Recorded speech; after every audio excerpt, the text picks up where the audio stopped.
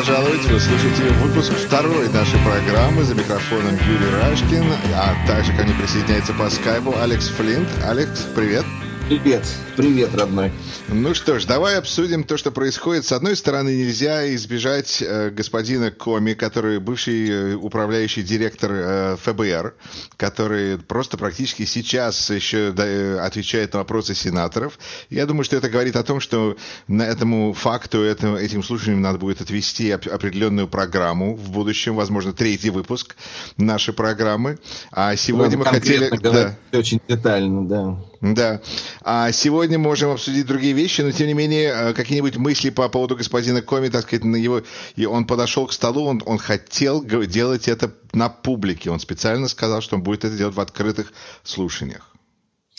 Ну, для меня...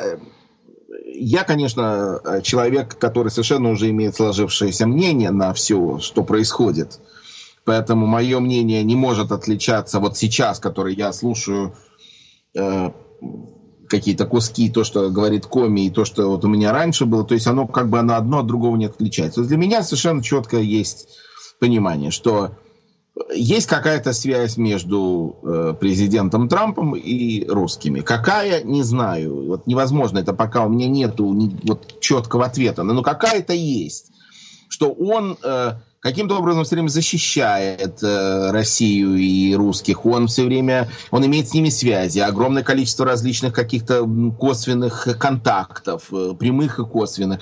Он отчитывается фактически русскому послу, что вот он убрал директора ФБР и ослабил на себя влияние. То есть он фактически сдает свой собственный кейс, ну вот если это юридически говорить, то есть это фактически дополнительная улика. То есть он говорит, что он освободился от этого, потому что от ведущего следователя, потому что он на него оказывал влияние. Вот это и есть, кажется, белые нитки в этом деле. Правильно. То есть, понимаешь, то есть это все настолько вот очевидно для меня, что это ничего другим, кроме как... даже если там этих каких-то, может быть, там чисто какие-то, может быть, бизнес-интересы у Трампа. Но то, что он пытается... даже не столько... Если он был бы умный человек, действительно понимал, что происходит, он бы, наверное, давно бы уже вышел бы с этими связями и повинился, ну да, что там, возможно, у него есть какие-то бизнес-интересы, отказался. Но дело в том, что он же это не делает, он именно пытается оправдаться, и при этом он это делает все время хуже и хуже и хуже, потому что своими словами, своими твиттерами, своими вот этими контактами с русскими, он фактически подтверждает все подозрения. То есть уже сейчас даже... Речь идет не столько о подозрениях, какие там были вот конкретно что с Россией, а то, что он пытается торпедировать следствие. Это само по себе преступление. Даже если там ничего нету. То есть если завтра они будут сказать, знаете, нет ничего, там ничего не нашли. Окей, но то, что он торпедировал следствие, которое могло быть пустым, а могло быть чем-то наполненным, это федеральный obstruction of justice. Но это то, что мы уже выяснили после президента Никсона, что это самая большая проблема, это не преступление, это сокрытие преступления. У Клинтона было то же самое, он тоже пытался торпедировать следствие. И фактически и Никсону угрожали импичментом. Им провели в Нижней палате Конгресса импичмент для Клинтона фактически не на самом деле, не на том, что кто-то там что-то сделал, а именно на том, что они пытаются замедлить или увести правосудие в сторону, то есть его помешать ему. Obstruction of justice – это жуткая статья. Но при этом никто не уверен, кроме демократы уверены, но мне кажется, что непонятно, непредсказуемо, если суд, в Сенат, там уже политика, но насколько четко это вот obstruction of justice, потому что вопрос о том, что когда президент говорит, я надеюсь, что вы можете отпустить генерала и дать его, так сказать, пойти, перестать его расследовать, он же не говорит напрямую, я вам приказываю прекратить это расследование. В английском языке практически никто слово I order you, приказываю, если только это мы не говорим о каком-то военном приказе, никто никогда не употребляет. Это раз. Во-вторых, ситуация такая, что если он это говорит в определенных обстоятельствах, выгоняет из кабинета генерального прокурора и помощников, никому не дает туда зайти.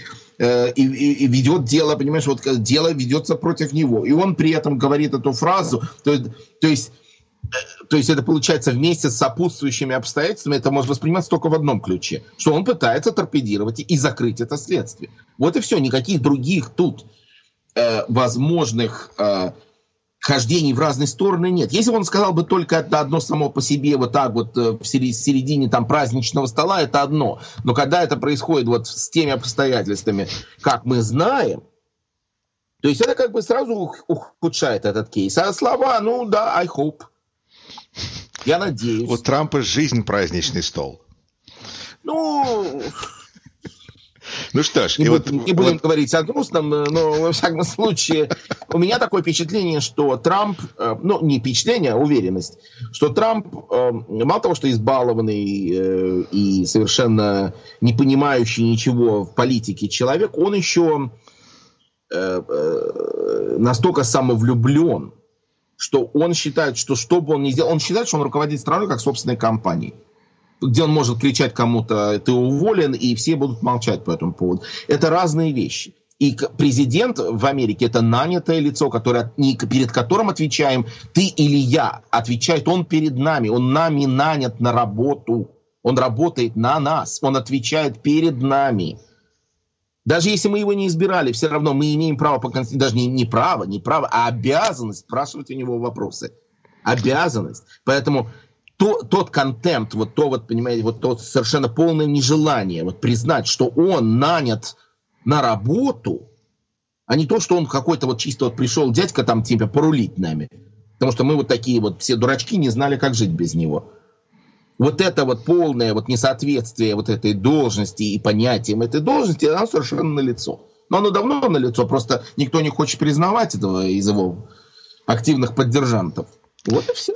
Ты знаешь, я думаю, тут масса интересов, действительно, что можно будет обсуждать еще много-много программ. Я надеюсь, что в скором будущем мы это будем обсуждать как о таком невероятном прошлом.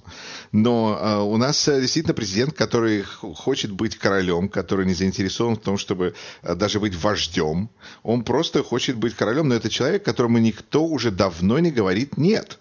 Это просто личное, так сказать, выражение в личных общениях. Люди с ним всегда вежливы, с ним никто просто не говорит в лицо, видимо, нет. Даже директор ФБР. Да. Его нельзя критиковать, ему нельзя сказать нет, ему нельзя противоречить. То есть человек хочет слышать только, как говорится, yes, sir.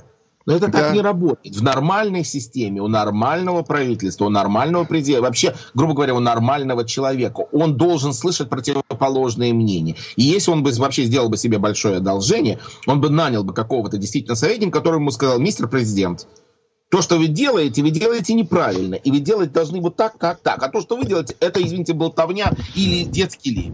Кто-то должен ему это говорить в лицо. И если среди республиканцев не найдется человек, который имеет действительно будет такое делать, то Алекс Флинт может это помочь за небольшую сумму.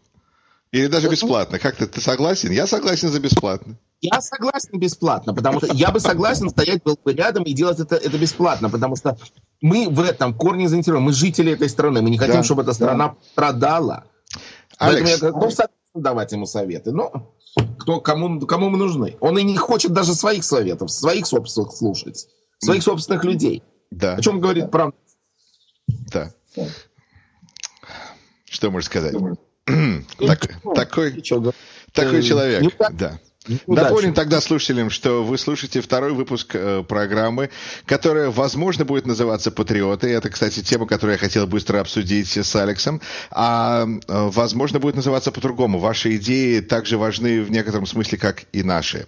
Алекс, такой к тебе вопрос. Ты считаешь себя патриотом? Да, 100%.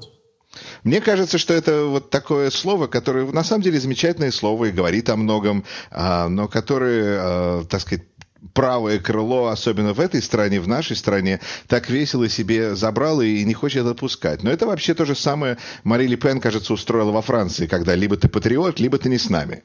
Либо ты враг всех. Мы патриоты, значит, либо ты с нами, либо ты против Франции. А я считаю, что я патриот, и ты патриот, и нас очень волнует, что происходит в этой стране. Мы даже согласны давать президенту Трампу советы за бесплатно. Так нас это волнует. Дело в том, что человек, который патриотически настроен, он настроен патриотически не потому, что он получает за это зарплату, как многие хотят на Фейсбуке. То есть у меня было несколько людей, которые считали, что из-за того, что я критикую Трампа, я получаю зарплату. от каких-то там неведомых сил, Ротшильда, Сороса и далее по списку. Ну вот, так вот, нет, не получаю, а делаю это совершенно добровольно. Почему? Потому что я здесь живу, потому что это моя страна, потому что это мой дом, и потому что меня совершенно четко волнует, что здесь происходит. И я абсолютно не хочу, чтобы эта страна упала в какую-то очередную яму по глупости или по чему-то желанию. Поэтому здоровая критика любого правительства, что демократов, что республиканцев, должна обязательно присутствовать. И я, кстати говоря, вот мне не дадут соврать, что пока у власти находился президент Обама, я был далеко не поддерживателем Обамы, потому что я считал, что очень многое, что делает Обама, тоже не совсем правильно, как минимум. Нет, ну, может быть, тогда тебе платил Ротшильд, а теперь тебе платит Сорос? Ну да, есть конфликтующие интересы. Схватка Рокфеллера с Ротшильдом. Это же постоянно вот эта тема в теории заговора, что типа две партии. Одну финансирует Рокфеллер, она типа прорусская.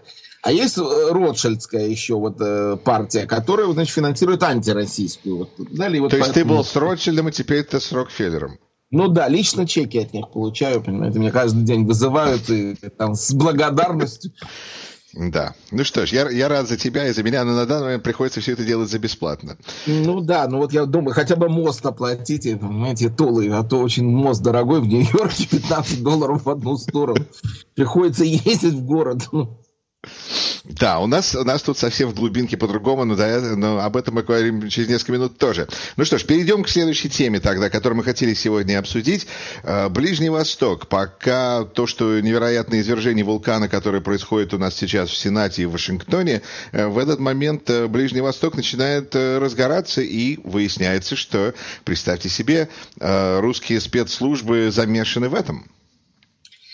Ну, эта тема очень такая свежая, поэтому все, что мы сейчас говорим, это наши предположения и заключения на том, что мы имеем, на той информации, что мы имеем. Но, в общем, о чем ведется речь? Что очень возможно, что Россия решила все-таки отплатить Катару за то, что Катар был так долго против России в сирийских делах. То есть, если кто-то помнит, где-то порядка 2 лет назад была даже такая словесная баталия между Лавровым и катарским министром иностранных дел в Совете Безопасности, где Катар что-то предупреждал Россию о чем-то, и Лавров сказал: не вздумайте нам угрожать, и мы типа с вами разберемся. Я думаю, что Катар в России, в русской системе координат, вот, которая визави Сирии, имеет определенное место, вот, враждебное место. И поэтому, то есть, вот есть одна из версий, что русские хакеры заложили неправильную информацию в катарское агентство новостей, где они как бы слили, что лидер Катара, эмир или там как он, шейх, в общем, то есть там они каждый раз меняют эти титулы, даже уже непонятно кто, или король, в общем, даже не ясно сейчас уже. Суперпрезидент. Да, пожизненный президент эмир, да, через черточку. Что он как бы вел разговор с Ираном, и он критиковал Саудовскую Аравию, критиковал президента Трампа, и одновременно, то есть, говорил, как он недоволен ситуацией, вот, которая складывается, как Саудовская Аравия рулит вот этой вот всей суннитской партией. Но он еще, к тому же, говорят, хорошо высказался, видимо, в этой, так сказать, информации, хорошо высказался об Израиле. Это, видимо, так сказать, пересекло все красные линии. Ну, тут тоже, ну, хорошо, до Израиля мы дойдем. Я вот просто хочу хотя бы вот начать с этого. Хорошо. То есть факт такая, что сам эмир Катара, он сам суннит. То есть поэтому с его точки зрения вот каких-то вот ценностей местного вот этого региона, то есть если ты суннит, и ты высказываешь какую-то критику против таких же братьев-арабов, таких же суннитов, как ты, и при этом ты хвалишь Иран, который шииты, то есть это представляет из себя предательство всей суннитской партии. Поэтому сейчас мы видим вот эту лавинообразную ситуацию, что одна суннитская арабская сторона за другой прекращает дипломатические отношения с Катаром. Почему? Потому что, то есть, они все как бы вот имеют вот такой вот общий суннитский фронт, как бы, который вот выражал себя в Сирии вот в поддержке суннитских различных джихадистских группировок. И вот сейчас один за другим они это делают. С Катаром. При этом Катар замечен как одно из немногих государств, которые, неизвестно, это делал ли сам Эмир, скорее всего, нет. Это, видимо, один из банков, который находится в Катаре. Они вели финансирование Даэш или ИГИЛ в Сирии через турецкие каналы. И вот мы видим интересную ситуацию, которую сказать. То есть Турция, Кувейт, Оман и Катар как бы на одной стороне. С другой стороны, мы видим Арабские Эмираты, Бахрейн. Кстати, Бахрейн тоже интересный кейс. Там большинство населения шиита, а шейх суннит. Вот. Поэтому то есть Бахрейн, Катар, Саудовская Аравия, Бахрейн, Арабские Эмираты, Саудовская Аравия, Иордания, вот Мавритания к ним присоединился, Египет. Это все вот это суннитское большинство, которое высказывается против Катара. Значит, чем это закончится, не ясно. Но вчера турецкий парламент принял решение разместить дополнительные, фактически серьезные военные силы в Катаре. И в Катаре же находится самая крупная американская военная база в регионе. То есть у нас, чем для нас эта ситуация сложная? Это тем, что Саудовская Аравия и Египет, и Иордания фактически наши союзники. И Катар наш союзник. Когда ты говоришь, кто тебе наши? Соединенные Штаты. Да, Соединенных Штатов, разумеется. Соединенных Штатов. Вот это все союзники. И вот у нас совершенно вот четко. А Турция еще более того, она еще и член НАТО. Вот если представить, что там дойдет до каких-то серьезных выяснений отношений, до войны я сомневаюсь, но каких-то серьезных разборок, на чьей стороне мы будем? То есть вот это опять же повторение, то есть в мини-ситуации. А тут как раз, мне кажется, тут ситуация слегка другая, мне кажется, потому что именно как ты сказал, на чьей же стороне, это же наши союзники как бы могут в принципе воевать. Да. А когда ты смотришь на эту ситуацию того, что у нас президент Трамп и в Госдепартаменте как бы Тиллерсон выключил свет, то, может быть, это просто означает, что Соединенные Штаты вышли со сцены, и теперь начнутся местные разборки? Я думаю, это один из вариантов. Я думаю, что в любом случае Соединенные Штаты влезать в эти разборки не должны. Вот в смысле на чьей-то стороне. Они могут влезать в эти разборки только как брокер, пытаться уладить, потому что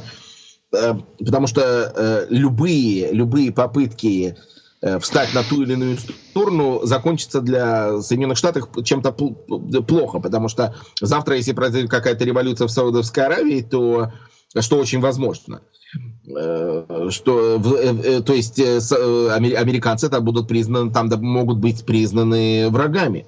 Поэтому нельзя в середине одного этого суннитского лагеря выбирать ту или иную сторону. Это тоже очень чревато. Но, может быть, до Трампа там была дипломатия, а теперь ее как бы и нет. Мы их не сдерживаем. Я думаю, что дипломатия сейчас будет, потому что, насколько я слышал, Тиллерсон далеко не в унисон поет с Трампом. Я думаю, что какой-то эмиссар без нашего большого знания о том, что он там будет делать, туда уже, скорее всего, направлен сегодня. Да, но у меня ощущение, что Тиллерсон, может быть, не поет в унисон с Трампом, потому что Тиллерсон поет больше в унисон с Кремлем. Не думаю. Вот у меня по последним действиям Тиллерсона я как раз о нем стал лучшего мнения, чем был. Почему? Потому что, то есть, судя по тому, что происходит, Тиллерсон как раз Трампу советует в разных каких-то вещах действовать как раз достаточно в ключе традиционной американской политики. То, что Трамп его не слушает, это другой вопрос. Например, Тиллерсон был за Парижское соглашение. И он ему советовал это Парижское соглашение сохранить. Трамп не послушал его. Окей. Но Тиллерсон это сделал. Значит, и опять-таки, если это специально выдается... Окей, засчитаем это в его колонку. Да, то есть, возможно, тут имеется какая-то игра, что нам типа говорят, что Тиллерсон был за Париж, а может быть он не был, и поэтому типа нам вот... Но для чего тогда это делать? И так уже вся администрация в каком-то полном хаосе. Да, но даже Россия подписала Парижский договор. Россия подписывает много чего. Будет ли она это соблюдать? Вот, может быть, это и советовал Тиллерсон? Возможно. Возможно, но так или иначе... вот это особенно вот, учитывая, что это договор абсолютно на волонтерских основаниях, и нет никакого, как говорится по-английски, enforcement механизма, то есть какого-то регулирующего механизма там нету, то этот договор просто говорит о благих намерениях, поэтому, когда мы из него выходим, ну, это уже отдельный разговор, но да. Ну что ж... То есть завершу я всю эту вот эту историю с Ближним Востоком тем, что надо вспомнить, что недавно во время визита, по-моему, это было 15 мая, в Соединенные Штаты, охранники президента Турции Эрдогана устроили драку просто вот напали на демонстрантов, которые просто стояли и кричали, демонстрировали напротив турецкого посольства. То есть он фактически дал им приказ идти и вот эту толпу разгонять. То есть мы должны понять такую вещь, что в Турции у власти, в общем, совершенно неадекватная какая-то вот группа, которая вот себя ведет, как они хотят. Мне это напомнило российское выступление в Марселе. Ну, возможно, да, но там хотя бы были какие-то футбольные фанаты, как бы не официальные лица, а здесь, извините, все эти охранники имеют дипломатическую неприкосновенность, и поэтому, то есть, представить такое, что они бросились в драку, понимаете, не защищать президента, а просто бросились кому-то показать Кузькину мать, это вообще совершенно неслыханная вещь. Это да. Неслыханная вещь. И полиция была не совсем даже к этому готова вначале, абсолютно. потом начали их... Они привыкли в другую сторону, они привыкли, что те, кто протестуют, нападают на дипломатов. Они потом начали разгонять эту охрану, они начали их гнать. Это было совершенно четко видно на этом видео, если можно посмотреть. Но, в общем, я веду к чему, что Турция на сегодняшний день управляется очень несдержанным человеком, поэтому появление турецких войск в Катаре может выразиться в чем-то, в каких-то силовых дальнейших решениях. Хотя Турция, в принципе, в дружественных отношениях с Саудовской Аравией. Но Турции важна Сирия намного больше, чем Саудовская Аравия. А в Сирии у них интересы совпадают с Катаром. Поэтому там все очень сложно. Все очень-очень сложно. И все это заворачивается на том, что фактически идет вот какой-то передел сфер влияния на Ближнем Востоке. С одной стороны Иран, с другой стороны Турция, и с третьей стороны вот какая-то вот такая вот суннитская арабская партия. Причем это самое интересное, это получается фактически по этносам, потому что иранцы это персы, турки это турки, и арабы это арабы. То есть получается вот три партии, которые вот каждый позиционирует себя как новый power broker. Ну что ж, ситуация действительно непростая, когда же, как сказал президент Трамп, кто знал, что здравоохранение такое тяжелое. Так что ситуация действительно непонятная, но, к счастью, дорогие слушатели, вы можете послушать нашу программу, и надеюсь, что вам будет... Мы вам объясним. Мы вам все объясним, да. Как говорят на другой программе, на другой радиостанции, суть событий, суть в чем дело. Вот. И, кстати, дорогие слушатели, не забудьте, что мы хотим, чтобы вы нам дали знать, что вы думаете об этой программе, какие темы вы хотели бы услышать от нас. Мы не гарантируем, что мы эти темы будем обсуждать, но нам интересно. Также у нас есть страничка на Фейсбуке, так что заходите, лайкайте нас там и слушайте программу на SoundCloud и на YouTube. Будем искать новые варианты и всегда связаться с нашими слушателями. Алекс, перейдем на последнюю тему. Если ты не против, я хотел поговорить чуть-чуть о нашей, потому что такая необычная программа. У нас связь времен и народов, потому что один из ведущих находится на цивилизованном восточном побережье, практически рядом с центром мира, а другой ведущий, я нахожусь в американской глубинке, в южной части штата Висконсин, практически на границе с Иллинойем. У нас штат Иллиной, пару улиц от моего дома. И такая необычная у нас округ, несколько небольших городов, такая фермерская ситуация. И я хотел бы слушателям об этом чуть-чуть поделиться, рассказать, поскольку у меня опыт слегка необычный. Я служил в горсовете одного из этих городов 4 года и набрался массой интересной информации, которой я честно говоря, рад поделиться. Более того, одна из самых интересных вещей в одной из этих городков, то, что там живет и проживает глава Конгресса Пол Райан. И когда, из Висконсина. Да, как раз из нашего Джейнсвилла. И когда я был в горсовете, то я как бы представлял его в городском совете. Потому что он был одним из моих избирателей. Ну, я не знаю, если он за меня проголосовал или нет, но это детали. Вот, и ситуация такая у нас тут веселая в этом смысле, потому что город Джейнсвилл превратился в такой цирк, куда теперь стали все приезжать, говорят, даже Трамп приедет на следующей неделе, так что это будет очень интересно. Я просто, так сказать, сегодня хочу общую картину выложить перед слушателями. Значит, у вас Рок-каунти, представьте себе, Рок — это камень, и каунти — это, графство. Графство да. Или округ. Или округ, точно. У нас население примерно 160 тысяч в нашем округе, и два главных города — это Белойд, в котором я сейчас живу. Тут население 36 тысяч, и город Джейнсвилл, где население где-то 60-61 тысяча. Было больше. Это малюсенькие. Абсолютно. Да, вот такая вот глубинка. Вот. И вот это графство, где я живу, сейчас около 1 миллиона человек. Да, и что можно сказать? И абсолютно разные, при этом нам, наверное, было бы интересно услышать о том графстве, в котором ты, Алекс, находишься, просто как бы показать людям. Но мне всегда интересно показать, что есть такая просто обычно функционирующая американская глубинка, где Walmart открыт в 24 часа в сутки, и все, что достигло человечество за это время, можно купить в любое время дня и суток. В одном магазине. В одном магазине за неплохую цену. Вот, так что... Это тоже, с одной стороны, это плюс, а с другой стороны, меня это наталкивает на какие-то даже грустные мысли, что вся цивилизация свелась к Walmart'у, или что всю библиотеку, все, что написано всеми людьми за я не знаю, 4 тысячи, 5 тысяч лет, что они пишут какие-то труды, умещаются на одном небольшом флеш-драйве. То есть это вот меня наталкивает на мысль, что жизнь очень, конечно, ограничена, и мы прошли очень небольшой участок, на самом деле, вот какого-то от становления Земли. Что там, я не знаю, 10 тысяч лет, может быть, максимум, и так далее, все человечество. Да, но с другой стороны нам говорят, что у нас осталось еще... То есть, грубо говоря, графство еще можно развивать. Еще есть...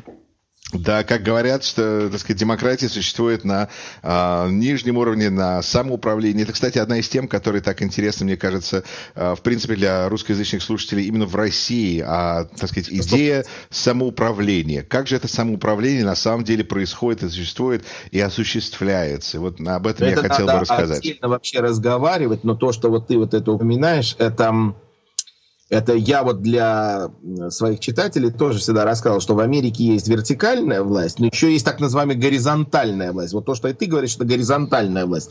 То есть власть муниципалитета или над ним графства, или над ним штата. И вот насколько она одна зависит от другой, и насколько вот идет соотношение интересов каждого графства со штатом.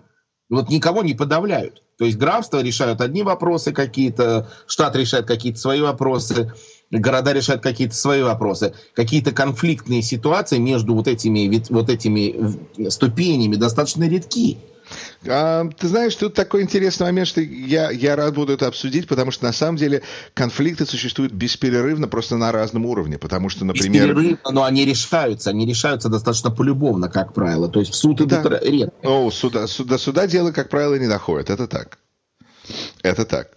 Вот, так что такая, значит, вот такие у нас такая вилка в нашей программе.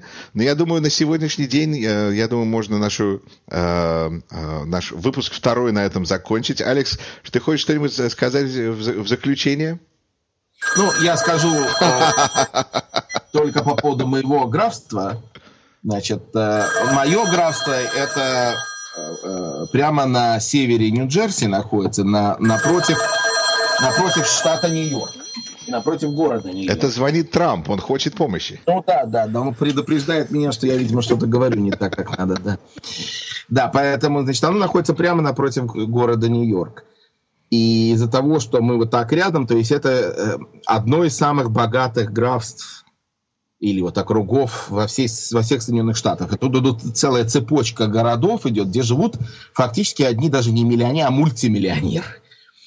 То есть это надо видеть, насколько разительно меняется контраст вот между жизнью в обычном городе, в каком-то, в пригороде, и вот в таких городах. Причем самое интересное, что все эти мультимиллионеры достаточно скромные люди. То есть у них, может быть, дома достаточно богатые, но ведут они себя очень-очень достойно. И вот это всегда меня поражало в Америке. То есть нету никакого ни кича, ни выпендрежа, ничего. То есть они ходят в обычной одежде, стоят с тобой в одном и том же магазине. Ну, может быть, чуть-чуть покупают более дорогую еду. Но, в принципе, ведут себя очень достойно. И вот это меня всегда поражало. Вот этот вот самоконтроль какой-то, я не знаю, протестантский, наверное, в своей природе. Я только к этому добавлю, что как раз эти контрасты, мне кажется, это одна из самых интересных вещей в Соединенных Штатах, потому что, например, я переехал в Висконсин отчасти потому, что мне понравилось, как здесь ведут себя успешные люди. До этого я жил в штате Юта, который несколько лет назад был признан на первом месте за количество пластических операций на душу населения. О май гад. Это же перебили Беверли-Хиллз, да? Да, на душу населения. Мормоны очень боятся, так сказать, хотят выглядеть не хуже соседа во всех своих отношениях. Поэтому идет такой спор там все время. Вот. Но это другое, опять же, тема для продолжения в другой момент. Хотим завести несколько жен и сделать пластическую операцию, добро пожаловать в Юту. Да. Да. Ну что ж, дорогие слушатели, большое вам спасибо за разговор. Мы с Алексом вернемся, я думаю, через неделю и, скорее всего, обсудим господина Коми и его выступление перед Сенатом в более больших и четких подробностях и деталях. А на данный момент большое спасибо и до связи. Всего доброго.